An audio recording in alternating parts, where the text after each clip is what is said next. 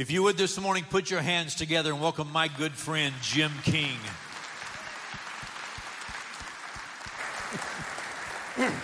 Thank you, Bridge Church family. What an honor to be with you today.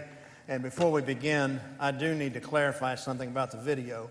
We didn't want to make it too long, so we could not put the part in there that detailed how I was a child evangelist when I was 3 years old. I was preaching children's crusades. And Pastor Gary, when he was 9, was still sitting on his mother's lap, and they would attend. Just wanted y'all to know the record. Honored to be here today. Thank you so much. As you can tell, we're very good friends.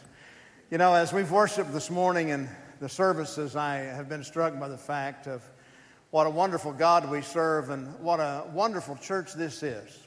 I got here before most of you guys this morning, so I drove into the parking lot, and the parking lot already was partially full of probably hundreds of people it takes to pull off a weekend service here at the Bridge, and people coming early and serving. And I just was struck by the fact, don't take for granted what God has blessed you with. It was Jesus who said, I will build my church and the gates of hell shall not prevail against it. His church. So we're not bragging on man, but it made me think in worship service in the first service, and I told this story. When we were living in the former Soviet Union in the early days of it opening, we've been ministering there 31 years. And in the early days, they would tell the story of when Nikita Khrushchev, some of you are old enough to remember that name, who in the 1960s was the premier and the ruler of the Soviet Union at the time. They would tell the story that Nikita Khrushchev in the early 1960s stood on the stage of the Kremlin Palace in Moscow, Russia, Red Square, and he made this statement. He said that by the year 2000, we will present on this stage the last living Christian on earth. He predicted the demise of Christianity on the earth. So 23 years ago, he predicted it would already be over. It's funny that some 25 years later, after Khrushchev was long off the scene, about 25 years later, another man stood in the same spot on the stage of the Kremlin Palace in Red Square of Moscow, Russia. He spoke to that crowd a little bit different message. His message was, Jesus Christ is the eternal King of Kings and Lord of Lords. That man was a pastor. He happened to pastor a little struggling church in Seoul, Korea. His name was Dr. David Yonggi Cho. And his church had roughly, at that time, 1 million members in one church. All I'm saying to you today is Khrushchev was wrong and Cho was right. Jesus is still the eternal King of Kings, Lord of Lords, and building His church. Aren't you glad you're part of that church? I'm talking about big church, but the Bridge is a very significant part of it. Thank you, Pastor Gary, for the privilege for Pam and I to be here today. I honor this couple. They're not only dear friends, and I have said this privately, but there's no man in the world I trust more than I do Pastor Gary as a friend and confidant. And he's a great preacher, a great leader. And Ann and you Bridge women, I know everything you hear because my wife plays it all the time. I bought a rowing machine recently. I'll be in there rowing and I'll hear Ann's voice teaching, and it's phenomenal stuff. I feel like I need to go buy a purse or something just to, say I qualify. But it's just the different ministries. And I said this in the first service. I didn't mean to embarrass you, Zach. But Pastor Zach, I've known since diaper days, 15 years. I've known him since he was born. And to watch he and Ashley as a young couple, God putting their hand on their lives. He's an excellent preacher and teacher. And what I'm saying is you're a blessed church. The worship that you have is phenomenal. The team that you have, the staff here. We travel all the time. We're in different churches all the time. Nobody does it with excellence like this, just in preparation of us that's coming. And I'm just saying, don't take it for granted. Because a lot of work goes into it, but to God be the glory. Amen? Well, my job's to preach, yours to listen.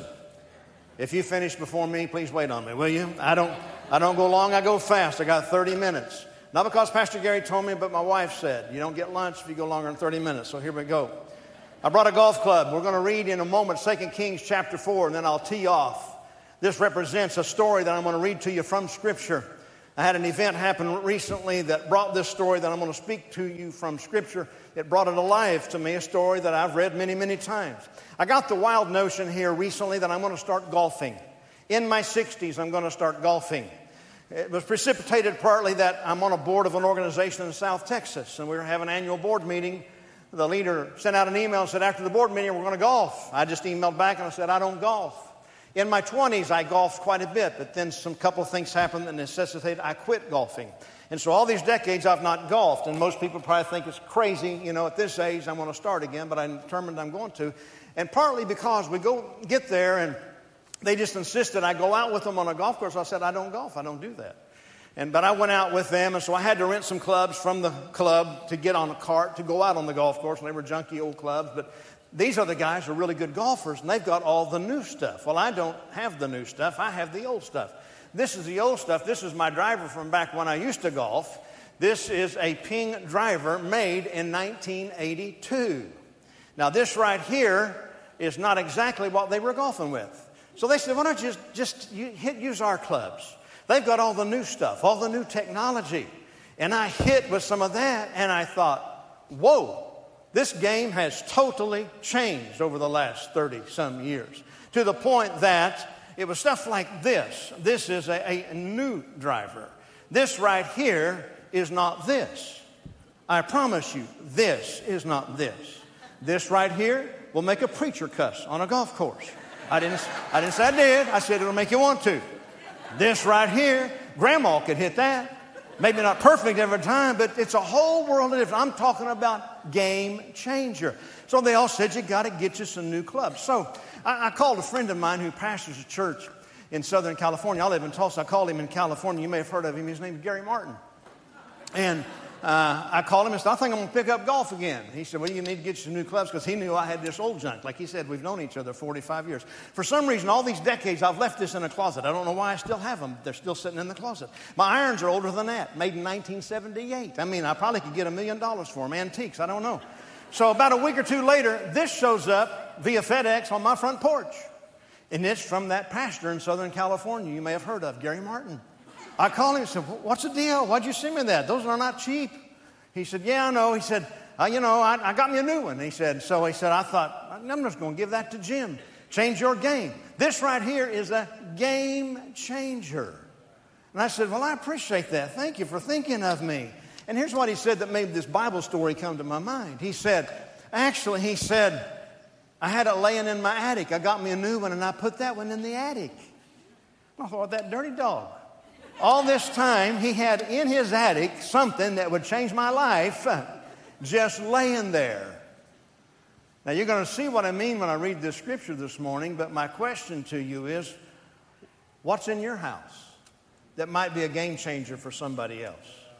I'm not talking about the game of golf. I'm talking about something much more important, the game we all play, the game of life. I think you'll see what I mean when we read now. Follow me as I read. They'll put it on the screen. 2 Kings chapter 4. Verse number 1, a Bible story about the prophet Elisha. The prophet Elisha in the Old Testament, the word of the Lord basically came to people through the prophets in the Old Testament. Jesus came, brought us a new and better covenant. Now God by His Spirit lives in us.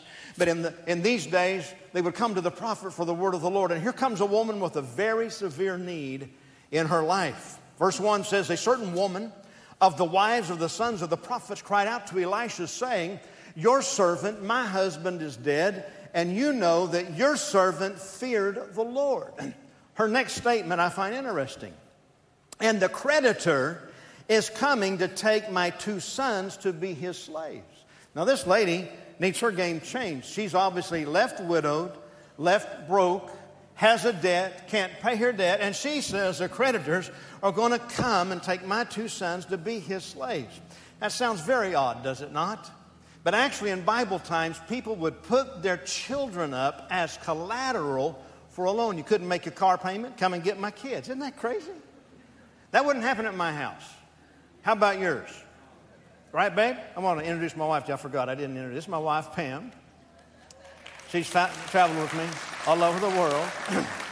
Now, if creditors called and said, you didn't make a car payment, I'm going to come and get your 2 kids, I can tell you that would not happen in the King household. You say, how you know that? She's little, she's petite, I know, but she is Sicilian. Truly, she is Sicilian. I sleep with one eye open myself every night.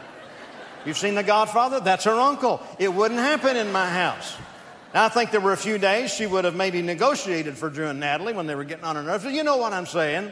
This seems so very odd, but this lady's in a desperate straits. And so in verse 2, Elisha said to her, "What shall I do for you? Tell me, what do you have in the house?" Look at your neighbor and ask him that question. Would you come on, do it with me? I know some people that makes you feel uncomfortable. Get over it. Say, "What do you have in the house?" She said, "Your maidservant has nothing in the house but a jar of oil." She didn't have much, but she had something that could make a difference, that God could use. Then he said, "Go borrow vessels from everywhere, from all your neighbors, empty vessels. Do not gather just a few, and when you have come in, you shall shut the door behind you and your sons, then pour it into all those vessels and set aside the full ones." So she went from him, shut the door behind her and her sons, and they brought the vessels to her, and she poured it out. Now it came to pass, when the vessels were full, that she said to her son, "Bring me another vessel." He said to her, "There is not another vessel." So the oil ceased. Very important concept. As long as there were vessels available, there was oil. When there was no vessel to work with, the oil ceased. The oil represented the provision of God, the power of God, the miracles of God, the anointing of God. As long as there's a vessel available, there was oil. Then she came and told the man of God, and he said, "Go sell the oil and pay your debt, and you and your sons shall live on the rest." For the next 25 minutes, I want to speak to you, but I'm not the teacher here. How many of you know the Holy Spirit is the teacher? You see, this book I speak from, called the Bible, it's a living document. How many believe God's Word is alive? Amen? And it will speak to you. Will you pray and say, "God, speak to me today." Father, in Jesus' name, as I do my best to speak words that you want me to, I want to speak only the words you want, but teach us, Holy Spirit, something individually for each of us, I pray, in Jesus' name. Amen. Before I start, look at your neighbor and say, "You look great today." I'm helping a brother out. Some of you men have not told your wife that yet today. I'm helping you out. Has nothing to do with the message. I just like people to smile. I'm real simple. So if you remember 3 words, you got this message. You can't go home yet. You got to stay a few more minutes. But 3 words, and they are simply 3 concepts that if you want to see God's miraculous work in your life, I don't care if you're on the mission field in the Middle East, I don't care if you're in Temecula or if you're in Timbuktu, Mississippi. These 3 words out of this story, I believe, are the key. Those 3 words are available, sufficient, empty. Would you say them with me, please? Available, sufficient, empty. You already have the message, available. God always looks for availability, not ability. He knows He put abilities and giftings within every human being. That's well documented in Scripture. You all have giftings, you all have abilities, but God looks for availability, because no matter how much ability is there, if it's not made available to God, it cannot be used. In this story, one of the key components to see the hand of God at work is availability. Now, I'm going to talk to you from the mission field, but that just happens to be our mission, our assignment. A mission is nothing more than an assignment. Mission Impossible. You've all seen the movie. It's basically an assignment that seemed impossible. Pastor Gary's been teaching you the last couple of weeks on the mission, on the assignment, simply talking to you about God's message, but our world. Our assignment is to take God's message to the world. It's really just that simple. For that to happen, there has to be availability, whether it's locally or if it's globally. One of the greatest examples I know of that came from the mission field, and I happened to read the story just this week. I happened to preach in a church last Sunday where a lady came and brought a little booklet. Her father had written it, and it was basically his journeys in the former Soviet Union, and most of the places he went with us. His name was David. In fact, the first time he came, he was in his 70s. He lived to the age of 96, and before he died, he wrote little stories about some of these cities, and I enjoyed reading through it because it brought back memories to me. And one story he told I remember very, very well. In the 90s, when we were living there, you saw in the video, one of our focuses has been church planting. And what we would do is, we lived there, we worked with nationals, developed teams that would come in from America, and we'd have a Ukrainian pastor or wherever the place may have been. Most of them were in Ukraine. And we would pick a city, we'd go in and do an evangelistic outreach and plant a church. Out of that, we would leave a pastor there, we would rent them a building and plant a church. And so back in the season when we were doing that real heavy, David came a lot. There's a city we went to called Pereyaslav, and he was on the trip. And we usually would do a week, and it was the 7th day, it was the last day of the event. And everybody was tired, and what we do is every day go do school assemblies. There was about a 7-8 year period there in the Soviet Union where you could literally go into schools and give Bibles to kids. Kind of funny, we could do it there, couldn't do it here. That's a topic for a different day. But that window was very, very, very broad at the moment. And most schools will allow it to be done. On the 7th and last day, or the last day, whatever the day was, one of the pastors that was local that we worked with said, I know of a little town out in the country that they've never seen an American. If somebody would be willing to go, it'd be such a blessing to them. David, the oldest guy in the group, was the first to pipe up and say, I'll go and I'll take Bob with me. That was his buddy. And they got in a car. We loaded them with books. And what they were, the books are called the Book of Hope. And it is the Gospels written in chronological order, really understandable for school students. And it leads them to a pathway to understanding how to receive Christ. One Hope developed it. They spread about 2 billion of them around the world at this point. This was back in the early days of that. So we loaded the trunk with these books and off they go. As they drove away, David hollered at the pastor and said, call and tell them we're coming. It's not on the schedule. They don't know we're coming. And the pastor's reply was, they don't have a phone at that school. Just show up. They'll love it. When David returned, his report was totally different. He said, we did not get a welcome that said, we love it. He said, when we got there were a couple of women standing on the steps of the school as if they were waiting on us, and they looked mad and angry. He said, we got out of the car, we talked a while, and David is a real outgoing guy. He said, I got nowhere with them. We always had our teams bring gifts, because when they would go into school, they would give gifts to the principal, gifts to the assistant principal to warm their heart. And so he said, I started giving my gifts away out on the school steps. He said, I wasn't getting anywhere. It didn't warm anything up. He said, it even looked like we were not even going to get in the building. He said, finally we got in the building, but the main principal was not there yet. And then she showed up, and he said she was worse than the others. She was mad we were there, is the way she looked. She was cold, unwelcoming. He said, by the time she got there, I'd given away all my gifts. The last 2 I had were in the bottom of my bag, and it was 2 soccer balls. I had taken them out and set them on the table.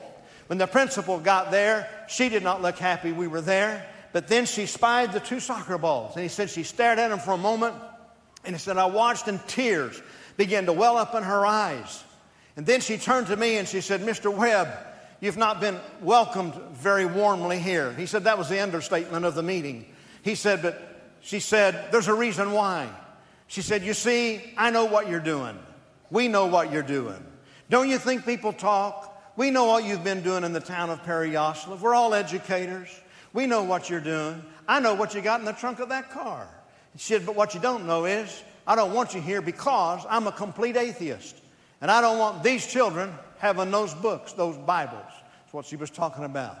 She said, but therefore we've not been very welcoming to you. We did not want you to come here. But she said, what you don't know is our situation. We have nothing here. She said, in the state budget this school year, our school was left out. To this point, we've not received $1. Their currency is grivna, not a grivna, all year. No teachers received any pay. We've not received a pencil, a sheet of paper, nothing. But our teachers have kept coming and teaching our children because, 1, there are no other jobs for them to have. 2, we love our kids. But she said, it's a very desperate situation here. She said, the other thing you do not know is that although I am a complete atheist, I'm so desperate for my students, I'm so desperate for our children. I stood right here in this office a couple of days ago, and I looked out onto that playground, out that window. And David said, you looked out and you saw nothing there. They didn't have anything. And she said, I stood at that window, and although I'm a complete atheist, a couple of days ago, I simply said, God, if you do exist, I just wish our kids could have a soccer ball to kick at recess. And 2 days later, 2 men from halfway around the world walk in, not with 1 soccer ball, but 2 soccer balls. She said, go get your books and give them to every kid that wants them in the school. What I'm telling you is God's able to do stuff like that if somebody is available. David made himself available to go on the trip. Now you may be saying, I don't want to make myself available. God, you make me live in a grass hut in Africa and a pond next door has got alligators. Probably not. If he did ask you to do that, you'd want to do it. But he might ask you what's in your house that could make a soccer ball available that God could use. I'm probably talking about $15 for 2 soccer balls. Most of you will spend that at Starbucks this week. My son calls it $5. He said everything in there's $5, not Starbucks, $5. That's okay. God's not against Starbucks. But I'm just simply saying most of us have things in our house, in our hand. What I consider making some of it available for God to use. Kind of like Pastor Gary did with that golf club. It was laying in his attic. I bet you there's more golf clubs in that attic. Before I leave tomorrow, I'm going to get up there and I'm going to look for some more. I don't know what's up there. Most of us have stuff in our house. If we would just make it available, and I'm asking you, what's in your house? What could you make available to God to be a game changer for somebody else? Available. You see, it's the Great Commission. You heard the Great Commission? It's a commission. It's you, God, the missionary, the bridge. I stand here today representing many ministries, locally and globally, that I know this church supports through your giving. You probably don't know how generous you are. But you see, as you give and then it's distributed around the world, it's God that puts His hand upon it and takes those tools and those resources. Paul put it this way: they can't hear without a preacher. This is in Romans. They can't hear without a preacher, but they can't go preach unless they are sent. I'm simply saying to you on behalf of all of those other guys and gals, thank you, Bridge Church, for sending, because God takes that and uses it for His glory. Give yourself a hand today, because you are a generous church. You are a giving church. It makes a difference. There's availability, and there has to secondly be sufficiency. Now, that sufficiency thing becomes a bit of a challenge for some, because a lot of us act like He is the all-insufficient God. You say, what do you mean by that? Well, the Bible says He's El Shaddai. That's one of His names, the God of plenty, God of sufficiency, the God of abundance. But yet when it gets personal, sometimes we don't feel like there's enough. And the reason being is because of our human nature. And if we would just ever adopt and buy into the nature of God, the Bible says we are partakers of His divine nature. What is God's divine nature? God's nature is to give. Pastor's been teaching on it. God so loved the world that He what? He gave. God is a giver. Satan is a taker. Scripture again. He comes to steal, kill, destroy. You know what man's nature is? Hoarder. Yeah, go check your garage. Go check your closets. You got stuff in there you haven't seen. If you dig very deep, you haven't seen it in 6 months. But it's there. It's just man's nature. And we tend to want to get all we can and can all we get and sit on the rest. You know what I mean? And there's something in man that says, well, I won't have enough. I won't have enough. Don't get me wrong. God's not against saving. In fact, God's for saving. The Bible says a man lays up for his children's children. That's why my kids ain't getting nothing. My grandkids are getting it. Not my kids. You know what I'm saying? Don't you tell them that. I said that. I saw little Livy. I'm a grandpa. I love giving. I wanted to give her something this morning. First thing I saw her back in the office, I wanted to give her something because I'm a grandpa. I'm not even her grandpa, but I'm a grandpa. I promise you, I will give her something, all 4 of them, something before I leave town. I'm a grandpa. I love to give. That's God's nature toward us. He wants us to adopt the giving nature. Because I just found out that as I take on the nature of God, He's able to keep giving. You're not going to run out. Last time I checked this book, it said something like this: I have never, everybody say never, seen the righteous forsaken or his children begging for something to eat, begging for bread. So we have to adopt the nature. But yet, sometimes, even as missionaries, pastors, I don't care who you are, we all deal with this. And I'll give you an illustration from the mission field. When we were planting those churches I was talking about, living in Ukraine, the Lord began to speak to me one summer. Start shipping large quantities of humanitarian aid to Ukraine. Now, our whole focus was church planting and development. And it takes some money to plant a church, rent a building, buy the PA system, whatever, pay the pastor's salary for a year, etc. And so I'm thinking, man, that's stretching our limit. I want to plant as many churches as possible, but it's like God's got this limit and we can only do so much. And He began to, and I knew it was God because it wouldn't go away. I'd pray and I'd hear, ship large quantities of aid to Ukraine. And I would say no by my inactivity. I did nothing. This went on for weeks. Came home, back to Tulsa from Ukraine in the summertime. At my office, got a phone call. Some guy introduced himself on the phone. Started asking me questions about what you do in Ukraine. Long story short, he said, I was visiting a church in Tulsa. I saw your name in their bulletin that you minister in Ukraine. I called that pastor. He gave me a reference. I want to know what you do. And I thought, well, you're going to ask me questions. I said, I want to know what you do. Who are you? So he starts telling me, I'm retired. I volunteer for an organization. We procure aid for third world countries, primarily hospital supplies. And he said, I have the nation of Ukraine on my heart, and it will not go away. And he said, I pray about it. I still feel like this is all supposed to go to Ukraine. He said, in fact, right now, we have 2 40-foot-long ship containers loaded on the dock, ready to go to some country. I feel they're supposed to go to Ukraine. We don't know a soul in Ukraine. What do you do, and are you interested? Now remember, for weeks I've been hearing from God, ship large quantities of aid, and I'm saying no because of basically 3 reasons. Well, number 1, I felt like I'm busy enough with what I'm doing. Number 2, I don't want to deal with corruption, and every government has some level of it you have to get around. Number 3, I thought, well, God, if I do that, I don't have money to plant churches like God has a shortage. You know what I'm saying? And here I am, the great man of faith, but I'm basically telling God, I don't have much faith for you to do more than what we're doing. But somebody told me one time, faith is stepping out on nothing and landing on something. You got to take the step first. I wasn't willing to do it. So God's trying to make it easy for me. And so he talks along a while. And what's sad about this will let you see how terrible it is that I have that attitude. At that time, I actually had access to video footage of children in Ukraine receiving a tonsillectomy while strapped in a chair without any anesthetic whatsoever because they didn't have any.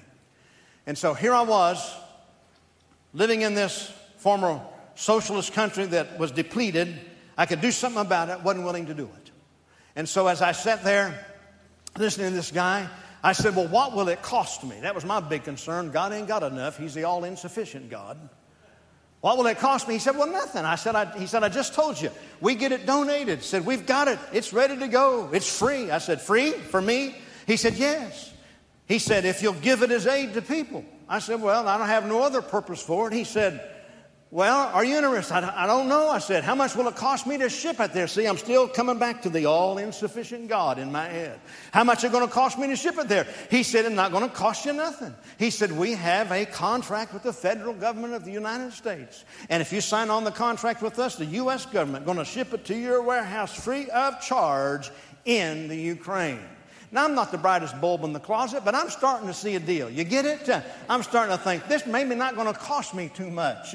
Make a long story short, he called me the next day. He said, we're going to give you a 3rd container. They give us 3 40-foot-long containers. I have no idea what I'm going to go do with it. I said, okay, we're in. It's on the ship coming to Ukraine. We go back to Ukraine. Before it gets there, we're in a city to do our first church plant of the fall, September of that year.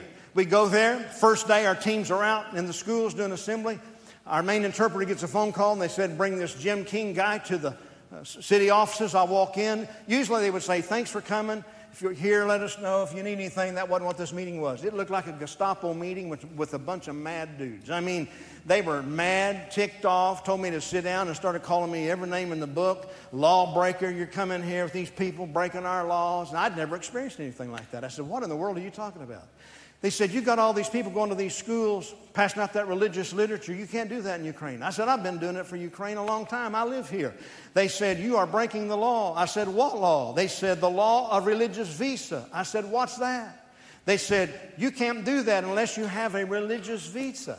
I said, what is a religious visa? They said, well, and what I didn't know, while I was home, while God was telling me to do this stuff, and he was trying to get me to participate, Ukraine was changing their laws. Because it wasn't just Christians coming in, it was every religious cult in the world coming in. They were trying to get control of it. So they stopped it without a religious visa. And they said, you have to have a visa to get in the country, and you have to have a religious visa, and you don't have it. You're going back to that hotel, getting those people, and you're leaving here. You're done. And we had some friends, about 20 of them from a church in Northern California that had come, and I thought, what am I going to tell them? They've paid all this money. They're going to kick us out. We're going to have to go home. I'm sitting there and my head's spinning, and I told them, I said, man, I'm not here to break your laws. I'm not a lawbreaker in America. I won't break the laws here. And I said, I just simply, I don't understand why it's like this. They said, well, that's the law, and you're done. But I realized the guy in front of me had the power to write the visa right there. And so I was telling the Lord, what do I do? What do I say? And all of a sudden, the picture began to form. Tell them about the hospital supplies that are coming. I said, well, men, if you want us to leave, we'll leave. But I said, please understand that we didn't come here to hurt anybody. We came here to help. And it's true that we do have this arm that you're seeing it help your students, your children with moral decisions, etc. I said, we also have a second arm we haven't talked about. And I said, that's our humanitarian arm. We have two arms. What I didn't bother to tell them was we just grew that arm right there in their presence. They were watching a miracle right there. I mean, a creative miracle. An arm was growing. Because I had no idea what I was going to do with that stuff. And I said, but we're so structured in our organization that the two arms always have to work together. So if you want us to leave, we'll leave. But your hospital is never going to get any of this stuff. And, of course, I knew they wanted it. And the guy in charge looked at me and he said, Mr. King, I apologize. He said, I did not understand, or I was misinformed. I didn't know you had two arms. I wanted to say, buddy, I didn't know it 10 minutes ago myself. We just grew it. And here it is. He said, I didn't know that at all. He said, please don't leave. We don't want you to leave. We want you to stay here if you would, please. He said, you can still rent that big opera house you got rented and have your religious meetings. And he said, in fact, I'll come some night and hear you talk myself. And he did show up and come and hear us talk about the Lord Jesus Christ. And we did plant that church that week. We did not get kicked out. And we planted almost 200 after that because there's a Jehovah Jireh God that is all sufficient and he knows how to provide what you need. How many of you believe what you have is sufficient? Here's my point. You may say, what I have to offer is very little. But with the sufficiency of God combined with it, He can take $5, $10, $20 and do more with it than you can do in all your lifetime if you put it in the hand of God. I'm asking everybody to jump on board with Pastor and the vision and say, let's help missionaries around the world. I'm not asking for me. I'm asking for them. And just take something of what's in your house during this season that Pastor's emphasizing this, and let's see if we can get more into the kingdom of God. Come on, church, would you do that with us? Would you say this? It's God's message, but it's our world, and it's a commission. We've got to take the message of the gospel to them. He is the all-sufficient God. Again, as long as there were vessels, there was oil. What she had was enough because He's the all-sufficient God. Then lastly, there has to be an emptying. You notice as she poured out, God kept resupplying. Something about when we empty ourselves before God, He knows how to fill it up. You know, some people don't come to Christ even though they feel empty in their life because they don't see how they could ever live for Christ. They don't see how they can do it. Well, guess what? Within yourself, you cannot. But Ephesians chapter 2, verse 22 says that when you come to Christ, you become the dwelling place of God by the Spirit. You invite Him in. You empty yourself. You do an exchange. You give of yourself and you say, Lord, come into my life. That's what it means to take Him as Lord and Savior of your life. And there may be somebody as I close this morning, you're here in this room, and that is where you're at. And I want to encourage you, just empty yourself before Him and say, Lord, I need you in my life. That's what happened with this lady, and God began to work miracles. And I promise you, when you empty yourself to Him and make yourself available to Him, for Him to come into your life, you're still going to be the same dude you were when you walked in here, except you're going to have a new nature and you're going to begin to see that develop. You'll begin to start a new walk, and this church will help you walk in that walk, but you have to make that step. I'll tell you the story in closing of a fellow named Nikolai. They put a picture up, and then when they put the picture up, you'll see in the picture two men. One's a thief, and it's the guy in the red shirt, not the blue shirt. I want to point that out. This picture was taken a long time ago. Nikolai was very young, and I was younger. So my grandkids made me gray-headed. And this guy had been in prison already at one point. He's from Kryvyi Rog, Ukraine. He had already been in prison. He had no church background, no church history, no church understanding, no God understanding. He was part of what we'd call a gang, had already been in prison once, out, and then had a remarkable experience happen. When he got out, he went back to his old ways, went back to his old buddies. When he got back to his old buddies, they kept doing the same thing, stealing, doing different things. In the process, they heard about this big church. Well, in that city, there's a church called Church of Praise, pastored by a friend of ours named Grigory, a Ukrainian man, a strong church, and we worked with him in different projects, and Nikolai was part of his network by this point. But what happened was when Nikolai got out of prison, went back to his old ways, he and one of his buddies concocted a scheme that they thought was brilliant. They heard about this big church. They, again, had no concept of church. But they heard that when people met at church, they gave money, that they collected money. An offering. He didn't know what an offering was. He just heard money there. And he assumed because the pastor was the leader of the church, the pastor had the money at his house. Now, not true, so don't get that in your head. I've been to their house. Not true. It's not how it works, but he had no concept of church. So he just thinks the money's there, so we're going to break into their house. And they decided to do it in an afternoon. They didn't think anybody was there, and so he and this guy, they put hoods on their heads, cover their face, and they kick the door in, but to their shock and surprise, the pastor's wife is there in the living room. They kick their way in, and she starts screaming. Well, as she's screaming, she wakes her husband up, because here's the other part of it. The pastor felt bad that day and came home from the church in the afternoon and told his wife, I don't feel good. I'm going to go back in the bedroom and lay down. And he fell asleep. Pastor Gregory said, I awakened to hear my wife screaming at the top of her lungs these words, you get out of here in the name of Jesus. He didn't know what it was. He ran to the front room and he said, here's two men with hoods, mask over their face, with a knife on my wife's throat, and she's screaming at the top of her lungs. I said to you, get out of here in the name of Jesus. Nikolai later said, he said, man, she scared us to death.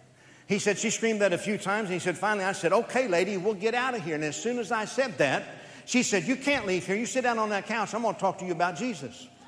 He said, she wasn't going to talk to me about anybody. She scared us to death. He said, we bolted and ran out the door, and we ran down the street. He said, we probably went a block before we remembered to take a hood off her head. We were so frustrated and shaken by this woman when we're holding a knife on her, screaming, get out of here in Jesus' name.